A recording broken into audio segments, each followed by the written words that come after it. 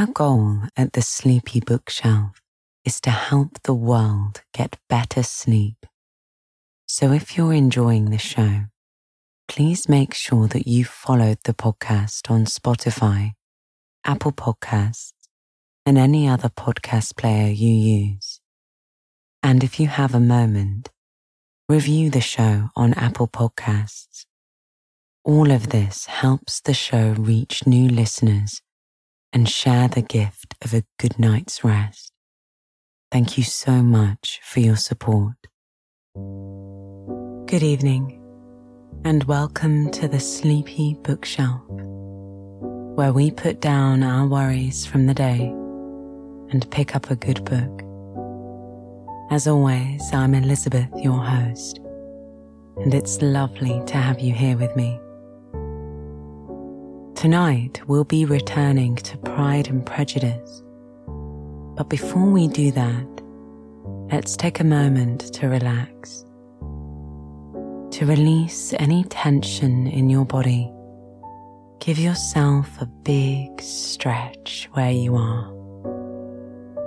You have nothing left to do today, but relax and get a good night's sleep. After all, you deserve it. Take a deep breath in. Collect all your worries and concerns from the day. And on your exhale, let them all go.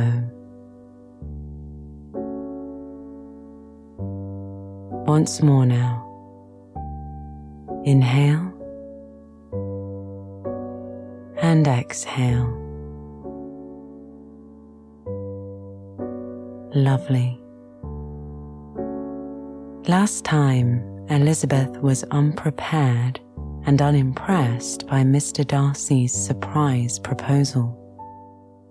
He told her he loved her despite her poor connections, little fortune, and embarrassing relations, to which she responded with great offence and refused his hand on the spot, accusing him of his guilt in causing Jane's broken heart and Wickham's misfortune.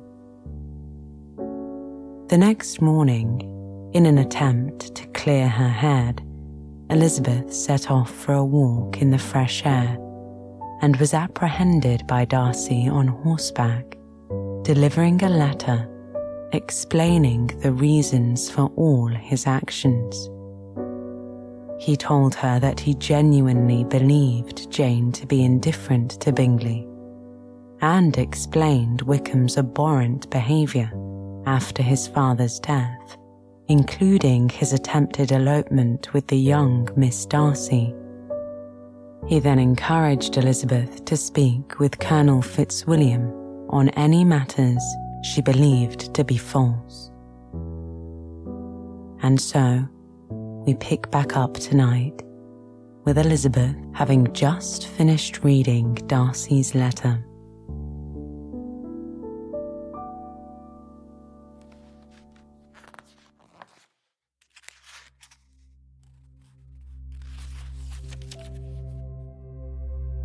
Chapter 13.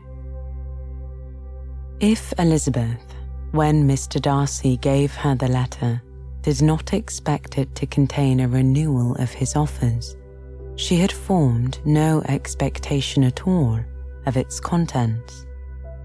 But, such as they were, it may well be supposed how eagerly she went through them, and what contradictory emotions they excited. Her feelings, as she read, were scarcely to be defined. With amazement did she first understand that he believed any apology to be in his power, and steadfastly was she persuaded that he could have no explanation to give which a just sense of shame would not conceal. With a strong prejudice against everything he might say, she began his account of what had happened at Netherfield.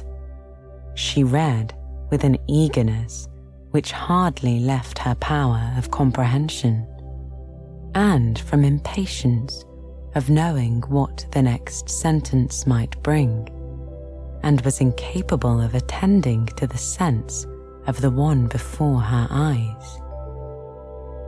His belief of her sister's insensibility she instantly resolved to be false, and his account of the real, the worst objections to the match made her too angry to have any wish of doing him justice. He expressed no regret for what he had done, which satisfied her. His style was not penitent, but haughty. It was all pride and insolence. But when this subject was succeeded by his account of Mr. Wickham, when she read with somewhat clearer attention a relation of events which, if true, must overthrow every cherished opinion of his worth, and which bore so alarming an affinity to his own history of himself, her feelings were yet more acutely painful and more difficult of definition. Astonishment, apprehension, and even horror oppressed her.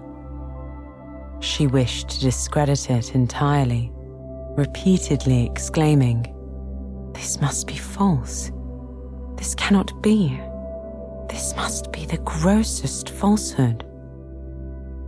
And when she had gone through the whole letter, though scarcely knowing anything of the last page or two, she put it hastily away, protesting that she would not regard it, that she would never look in it again. In this perturbed state of mind, with thoughts that could rest on nothing, she walked on. But it would not do. In half a minute, the letter was unfolded again, and collecting herself as well as she could, she again began the mortifying perusal of all that related to Wickham, and commanded herself so far as to examine the meaning of every sentence.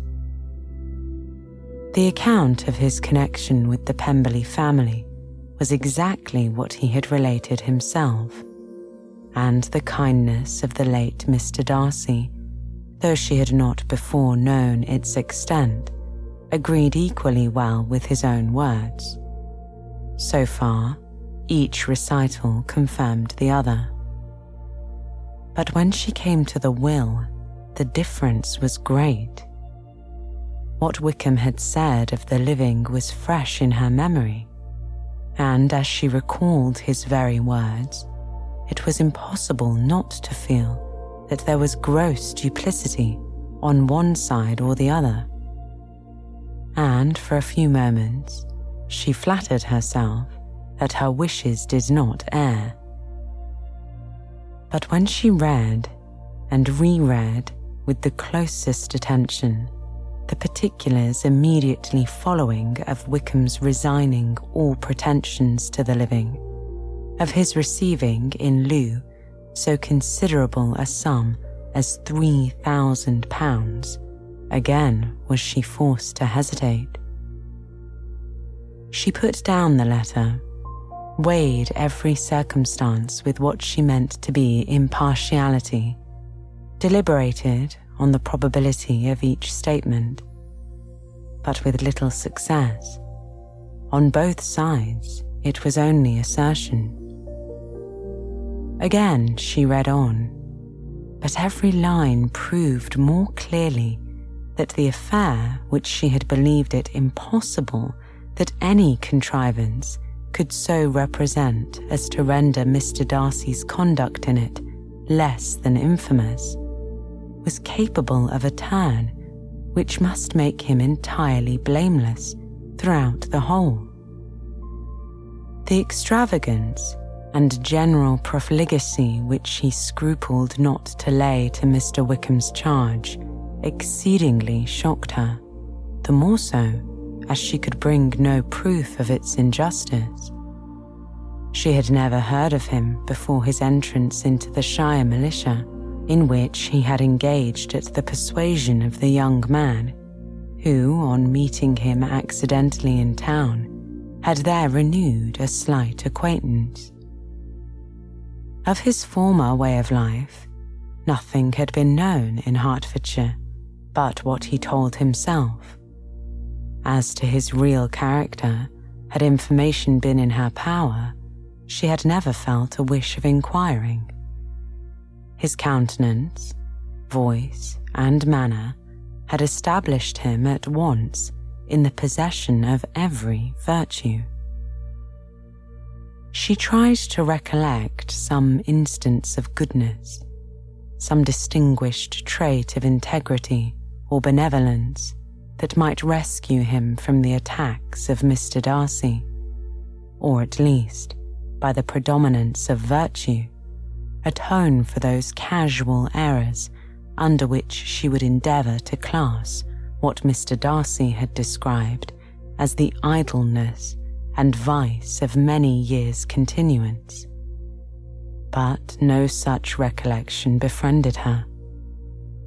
She could see him instantly before her, in every charm of air and address, but she could remember no more substantial good than the general approbation of the neighbourhood, and the regard which his social powers had gained him in the mess. After pausing on this point a considerable while, she once more continued to read. But, alas, the story which followed of his designs on Miss Darcy received some confirmation from what had passed between Colonel Fitzwilliam and herself only the morning before. And at last she was referred for the truth of every particular to Colonel Fitzwilliam himself, from whom she had previously received the information of his near concern in all his cousin's affairs, and whose character she had no reason to question. At one time, she had almost resolved on applying to him, but the idea was checked by the awkwardness of the application, and at length wholly banished by the conviction that Mr. Darcy would never have hazarded such a proposal if he had not been well assured of his cousin's corroboration. She perfectly remembered everything that had passed in conversation between Wickham and herself in their first evening at Mr. Phillips's. Many of his expressions were still fresh in her memory. She was now struck with the impropriety of such communications to a stranger, and wondered it had escaped her before. She saw the indelicacy of putting himself forward as he had done, and the inconsistency of his professions with his conduct.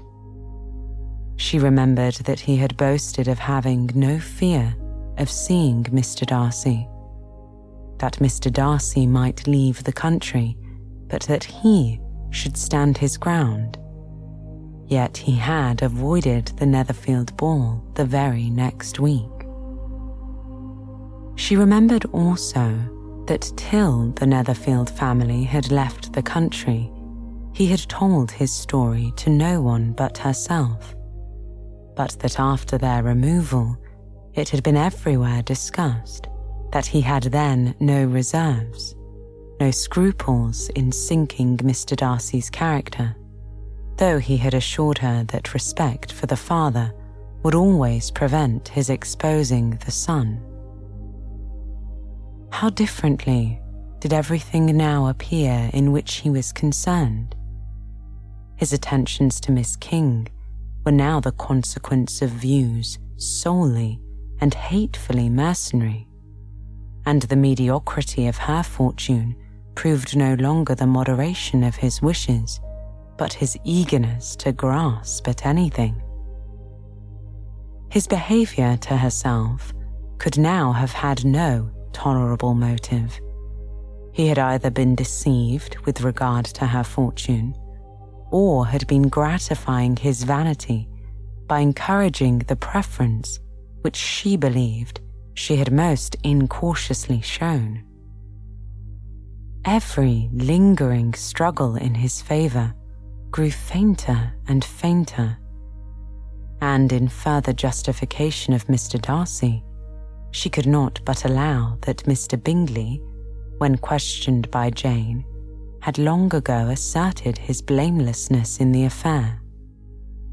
That proud and repulsive as were his manners, she had never, in the whole course of their acquaintance, an acquaintance which had latterly brought them much together and given her a sort of intimacy with his ways, or seen anything that betrayed him to be unprincipled or unjust, anything that spoke him of irreligious or immoral habits.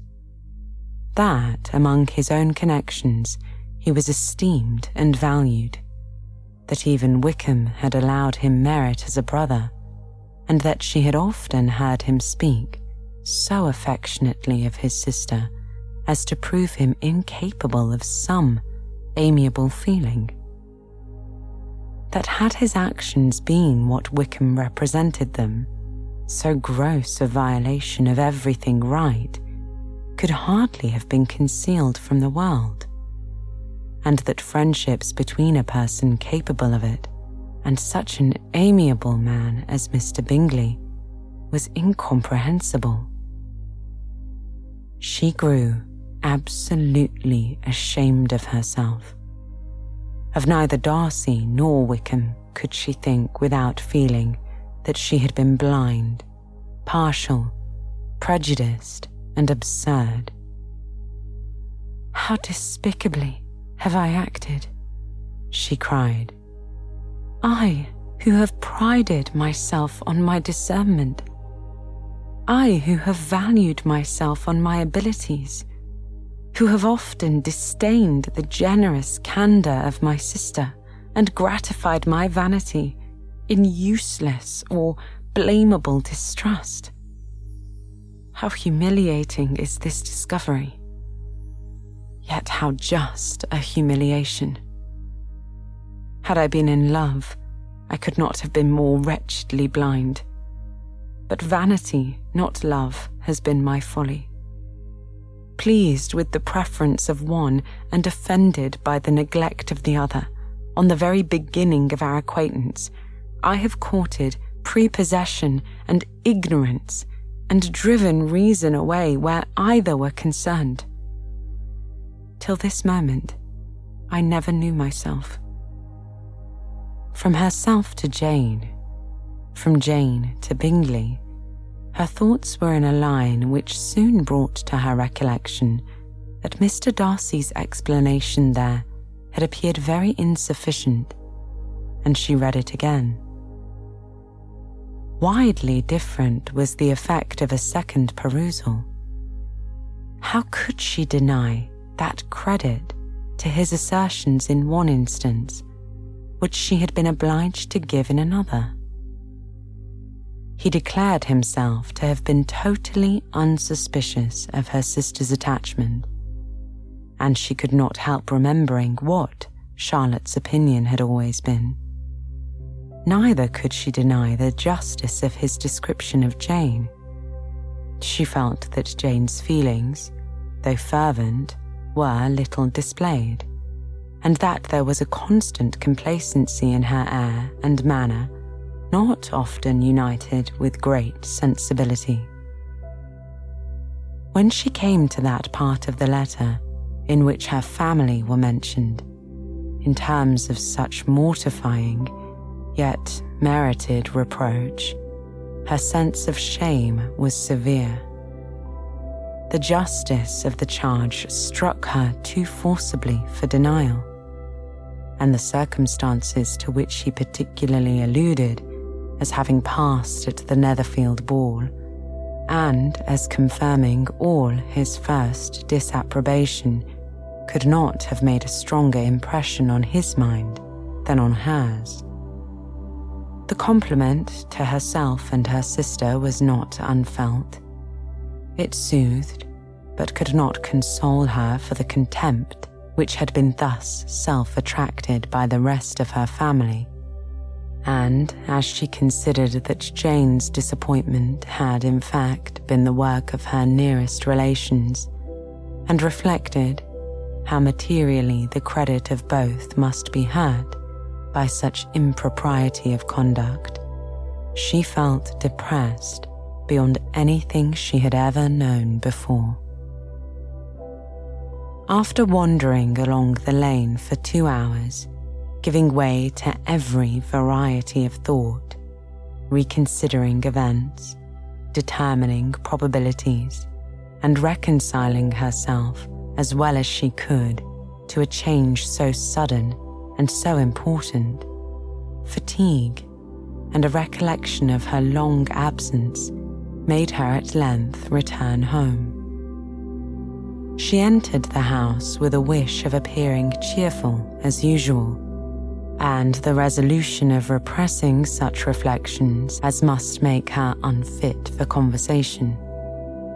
She was immediately told that the 2 gentlemen from Rosings had each called during her absence. Mr. Darcy only for a few minutes to take leave, but that Colonel Fitzwilliam had been sitting with them at least an hour, hoping for her to return, and almost resolving to walk after her till she could be found. Elizabeth could just affect concern in missing him.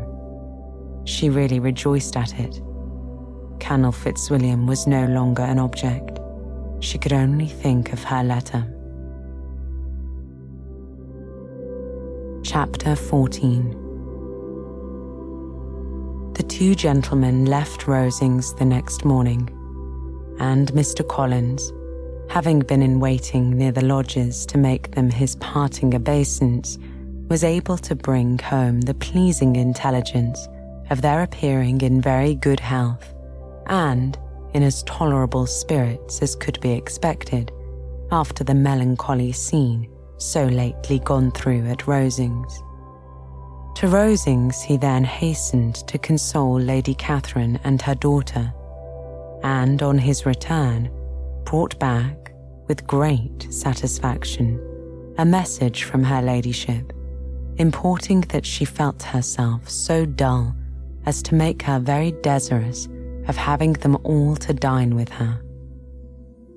Elizabeth could not see Lady Catherine without recollecting that had she chosen it, she might, by this time, have been presented to her as her future niece. Nor could she think, without a smile, of what her ladyship's indignation would have been. What would I have said? How would she have behaved? Were questions with which she amused herself.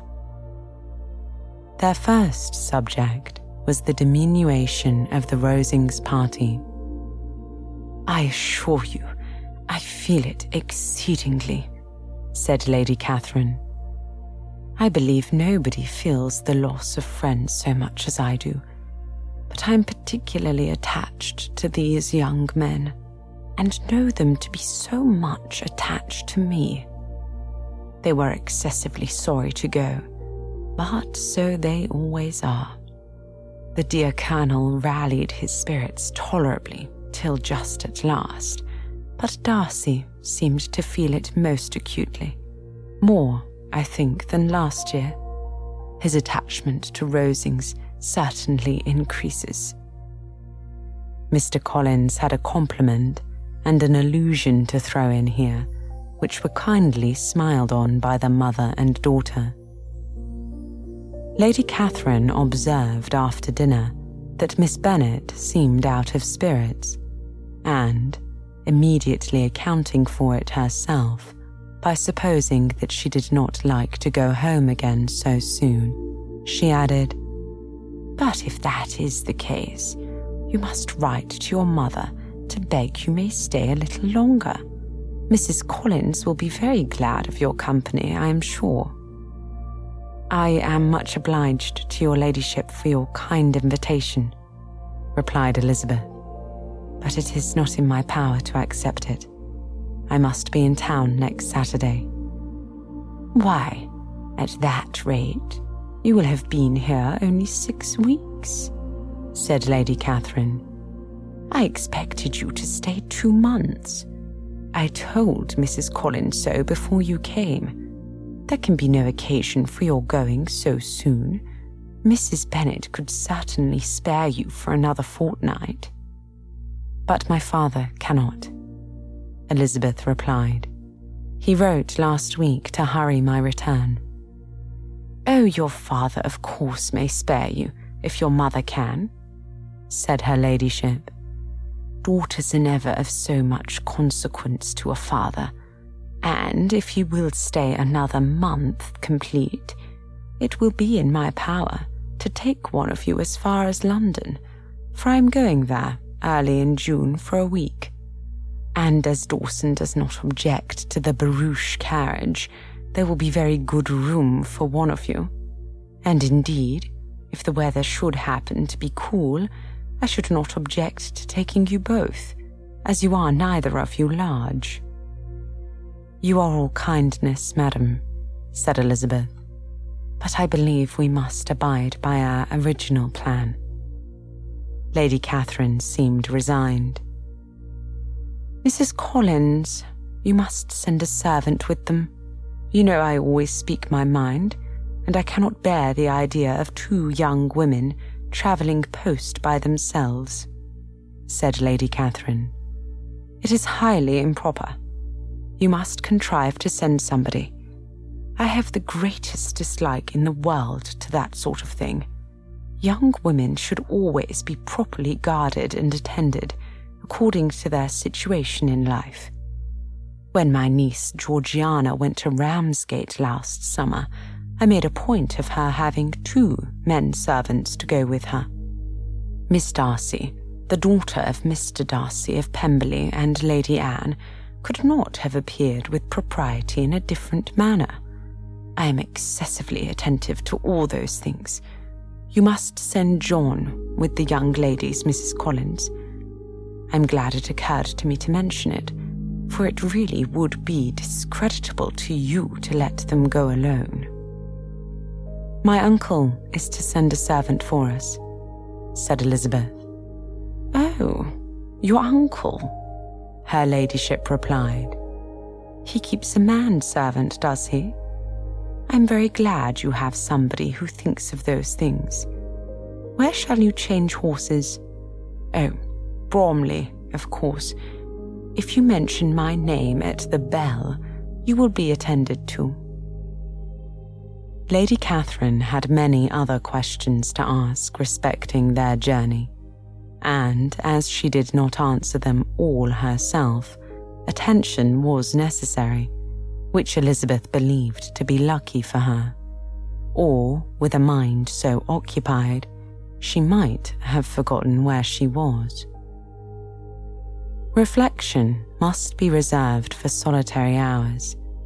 Whenever she was alone, she gave way to it as the greatest relief, and not a day went by without a solitary walk, in which she might indulge in all the delight of unpleasant recollections. Mr. Darcy's letter she was in a fair way of soon knowing by heart. She studied every sentence, and her feelings towards its writer were at times widely different. When she remembered the style of his address, she was still full of indignation. But when she considered how unjustly she had condemned and upbraided him, her anger was turned against herself, and his disappointed feelings became the object of compassion. His attachment excited gratitude, his general character respect, but she could not approve him, nor could she for a moment repent her refusal, or feel the slightest inclination ever to see him again. In her own past behaviour, there was a constant source of vexation and regret, and in the unhappy defects of her family, a subject of yet heavier chagrin, they were hopeless of remedy. Her father, contented with laughing at them, would never exert himself to restrain the wild giddiness of his youngest daughters, and her mother, with manners so far from right herself, was entirely insensible of the evil. Elizabeth had frequently united with Jane in an endeavour to check the imprudence of Catherine and Lydia. But while they were supported by their mother's indulgence, what chance could there be of improvement? Catherine, weak-spirited, irritable, and completely under Lydia's guidance, had always been affronted by their advice, and Lydia, self-willed and careless, would scarcely give them a hearing. They were ignorant, idle, and vain. While there was an officer in Meryton, they would flirt with him, and while Meryton was within a walk of Longbourn, they would be going there forever. Anxiety on Jane's behalf was another prevailing concern, and Mr. Darcy's explanation, by restoring Bingley to all her former good opinion, heightened the sense of what Jane had lost. His affection was proved to have been sincere, and his conduct cleared of all blame, unless any could attach to the implications of his confidence in his friend. How grievous, then, was the thought that, of a situation so desirable in every respect, so replete with advantage, so promising for happiness, Jane had been deprived by the folly and indecorum of her own family. When to these recollections was added the development of Wickham's character, it may be easily believed that the happy spirits which had seldom been depressed before were now so much affected as to make it almost impossible for her to appear tolerably cheerful. Their engagements at Rosings were as frequented during the last week of her stay as they had been at first. The very last evening was spent there, and her ladyship again inquired minutely into the particulars of their journey, gave them directions as to the best method of packing, and was so urgent on the necessity of placing gowns in the only right way that Maria thought herself obliged on her return to undo all the work of the morning and pack her trunk afresh. When they parted, Lady Catherine, with great condescension, wished them a good journey and invited them to come to Hunsford again next year, and Mr. Berg exerted herself so far as to curtsy and hold out her hand to both. Chapter 15. On Saturday morning, Elizabeth and Mr. Collins met for breakfast a few minutes before the others appeared, and he took the opportunity of paying the parting civilities which he deemed indispensably necessary. "I know not, Miss Elizabeth," said he, "whether Mrs. Collins has yet expressed her sense of your kindness in coming to us, but I am very certain you will not leave the house without receiving her thanks for it. The favour of your company has been much felt, I assure you. We know how little there is to tempt anyone to our humble abode. Our plain manner of living, our small rooms and few domestics, and the little we see of the world, must make Hunsford extremely dull to a young lady like yourself. But I hope you will believe us grateful for the condescension, and that we have done everything in our power to prevent your spending your time unpleasantly." Elizabeth was eager with her thanks and assurances of happiness. She had spent 6 weeks with great enjoyment, and the pleasure of being with Charlotte and the kind attention she had received must make her feel the obliged. Mr. Collins was gratified, and with a more smiling solemnity replied, "It gives me the greatest pleasure to hear that you have passed your time not disagreeably. We have certainly done our best, and, most fortunately, having it in our power to introduce you to very superior society, and from our connection with Rosings, the frequent means of varying the humble home scene. I think we may flatter ourselves that your Hunsford visit cannot have been entirely irksome. Our situation with regard to Lady Catherine's family is indeed the sort of extraordinary advantage and blessing which few can boast. You see on what footing we are. You see how continually we are engaged there. In truth, I must acknowledge that, with all the disadvantages of this humble parsonage, I should not think anyone abiding in it an object of compassion, while they are sharers of our intimacy at Rosings." Words were insufficient for the elevation of his feelings, and he was obliged to walk about the room, while Elizabeth tried to unite civility and truth in a few short sentences.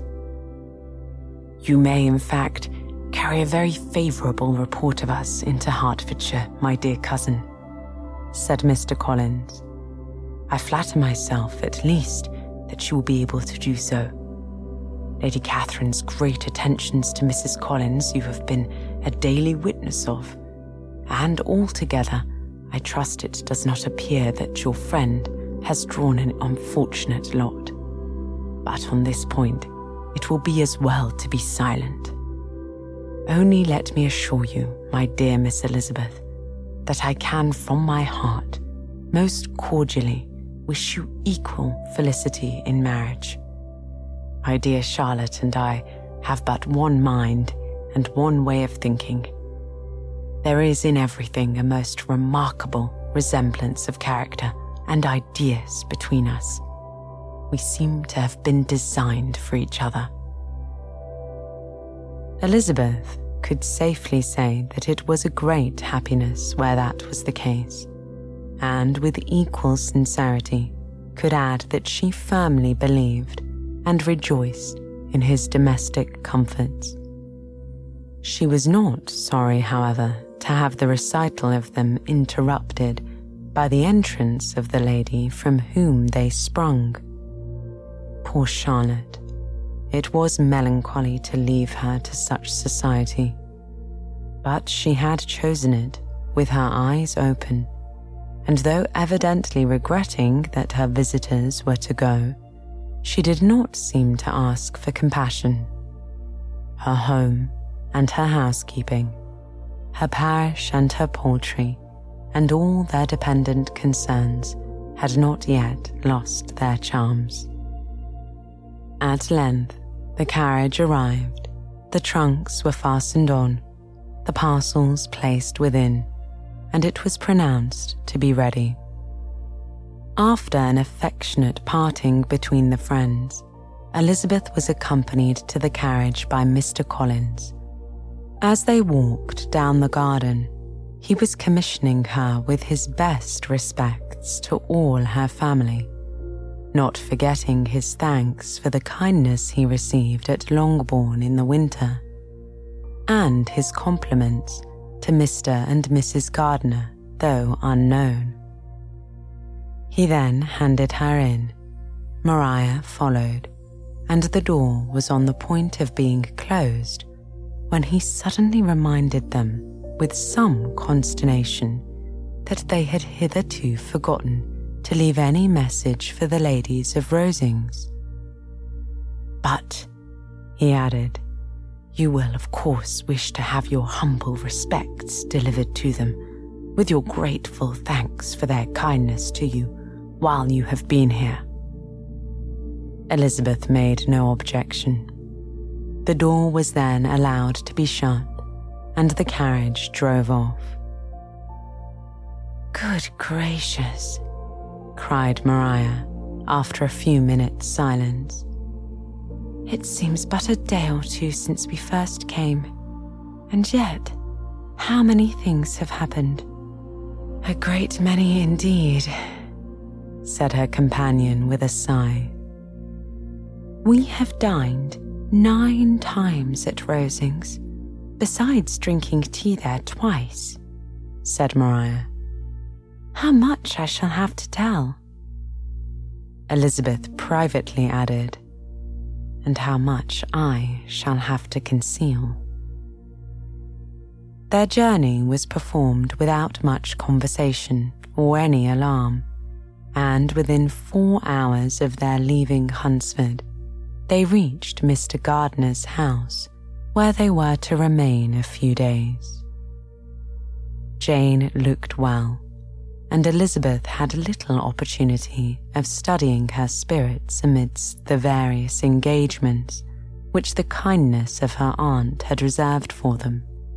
But Jane was to go home with her, and at Longbourn there would be leisure enough for observation. It was not without effort, meanwhile, that she could wait even for Longbourn before she told her sister of Mr. Darcy's proposals. To know that she had the power of revealing what would so exceedingly astonish Jane, and must, at the same time, so highly gratify whatever of her own vanity she had not yet been able to reason away, was such a temptation to openness as nothing could have conquered but the state of indecision in which she remained, as to the extent of which she should communicate, and her fear, if she once entered on the subject, of being hurried into repeating something of Bingley, which might only grieve her sister further. Chapter 16.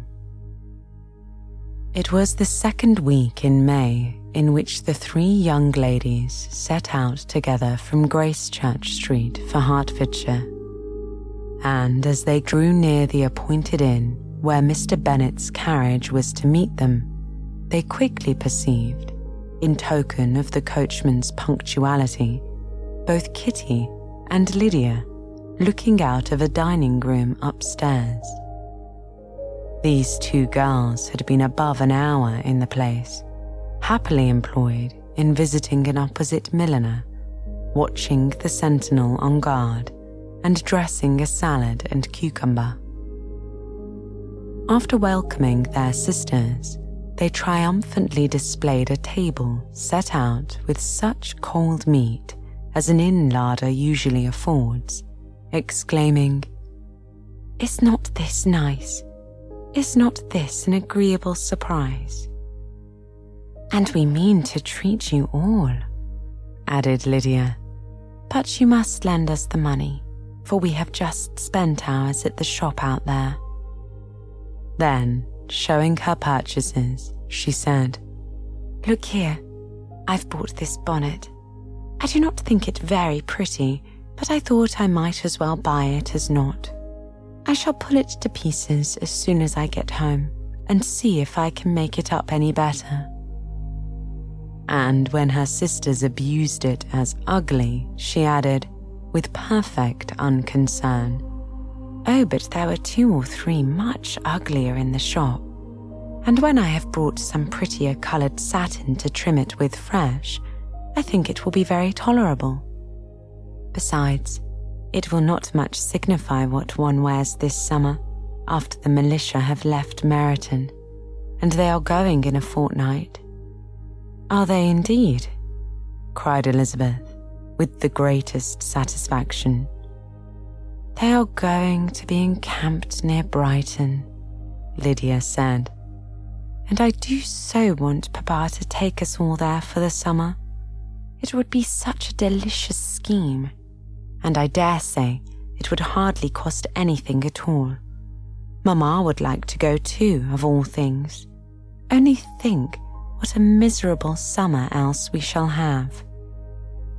"Yes," thought Elizabeth, "that would be a delightful scheme indeed, and completely do for us at once. Good heaven, Brighton, and a whole camp full of soldiers, to us who have been overset already by one poor regiment of militia, the monthly balls of Meryton. Now I have got some news for you," said Lydia as they sat down to the table. "What do you think? It is excellent news, capital news, and about a certain person that we all like." Jane and Elizabeth looked at each other, and the waiter was told that he need not stay. Lydia laughed and said, "Aye, that is just like your formality and discretion. You thought the waiter must not hear, as if he cared. I dare say he often hears worse things said than I am going to say. But he is an ugly fellow. I am glad he is gone. I never saw such a long chin in all my life. Well, but now for my news. It is about dear Wickham. Too good for the waiter, is not it? There is no danger of Wickham's marrying Mary King. There's for you. She's gone down to her uncle at Liverpool, gone to stay. Wickham is safe." "And Mary King is safe," added Elizabeth. "Safe from a connection imprudent as to fortune. She's a great fool for going away if she liked him," Lydia replied. "But I hope there is no strong attachment on either side," said Jane. "I'm sure there is not on his side," said Lydia. "I will answer for it he never cared 3 straws about her. Who could about such a nasty little freckled thing?" Elizabeth was shocked to think that, however incapable of such coarseness of expression herself, the coarseness of the sentiment was little other than her own breast had formerly harboured and fancied liberal. As soon as all had ate and the elder ones paid, the carriage was ordered, and after some contrivance, the whole party, with all their boxes, work-bags and parcels, and the unwelcome addition of Kitty and Lydia's purchases, were seated in it.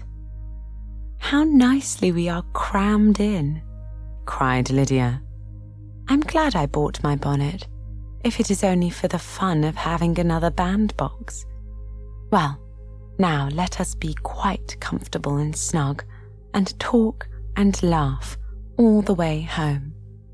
And in the first place, let us hear what has happened to you all since you went away.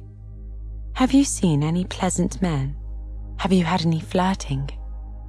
I was in great hopes that one of you would have got a husband before you came back.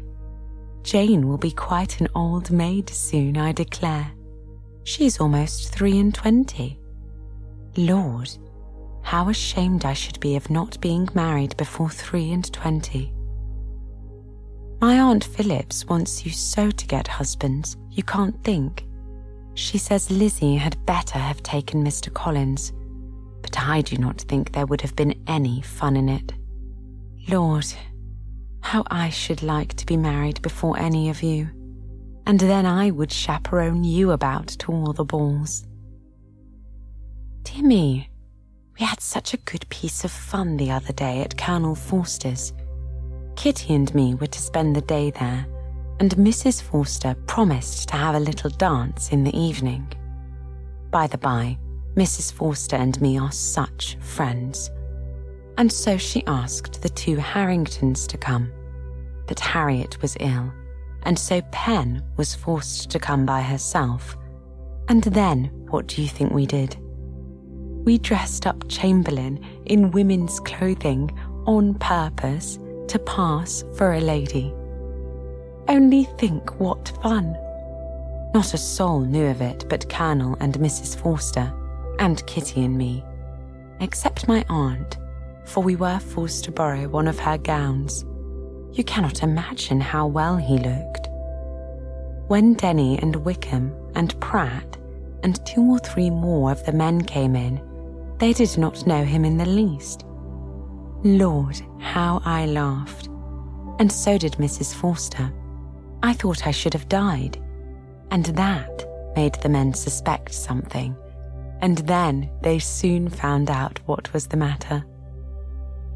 With such kind of histories of their parties and good jokes did Lydia, assisted by Kitty's hints and additions, endeavour to amuse her companions all the way to Longbourn.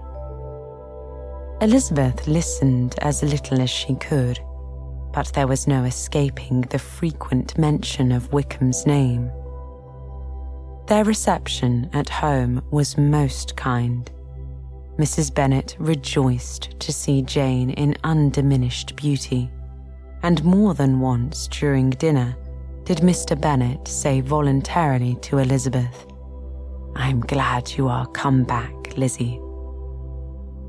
Their party in the dining room was large, for almost all the Lucases came to meet Maria and hear the news, and various were the subjects which occupied them.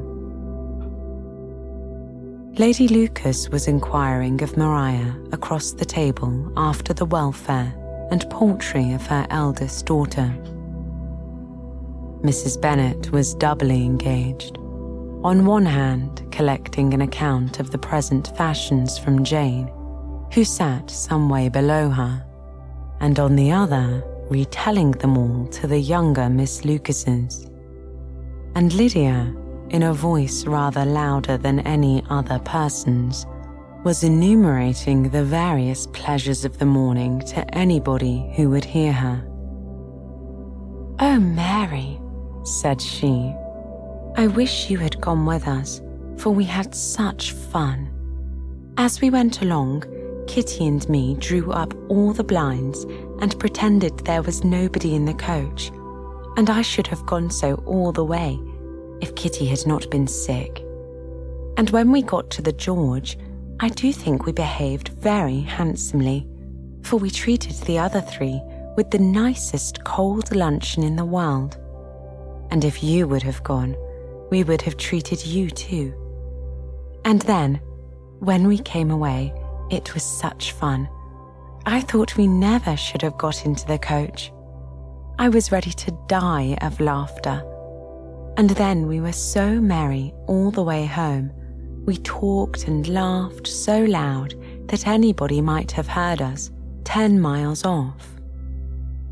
To this, Mary very gravely replied, "Far be it from me, my dear sister, to depreciate such pleasures. They would doubtless be congenial with the generality of female minds, but I confess they would have no charms for me. I should infinitely prefer a book." But of this answer, Lydia was urgent with the rest of the girls to walk to Meryton and see how everybody went on. But Elizabeth steadily opposed the scheme. It should not be said that the Miss Bennets could not be at home half a day before they were in pursuit of the officers. There was another reason, too, for her opposition. She dreaded seeing Wickham again, and was resolved to avoid it as long as possible. The comfort to her of the regiment's approaching removal was indeed beyond expression. In a fortnight they were to go, and once gone, she hoped there could be nothing more to plague her on his account.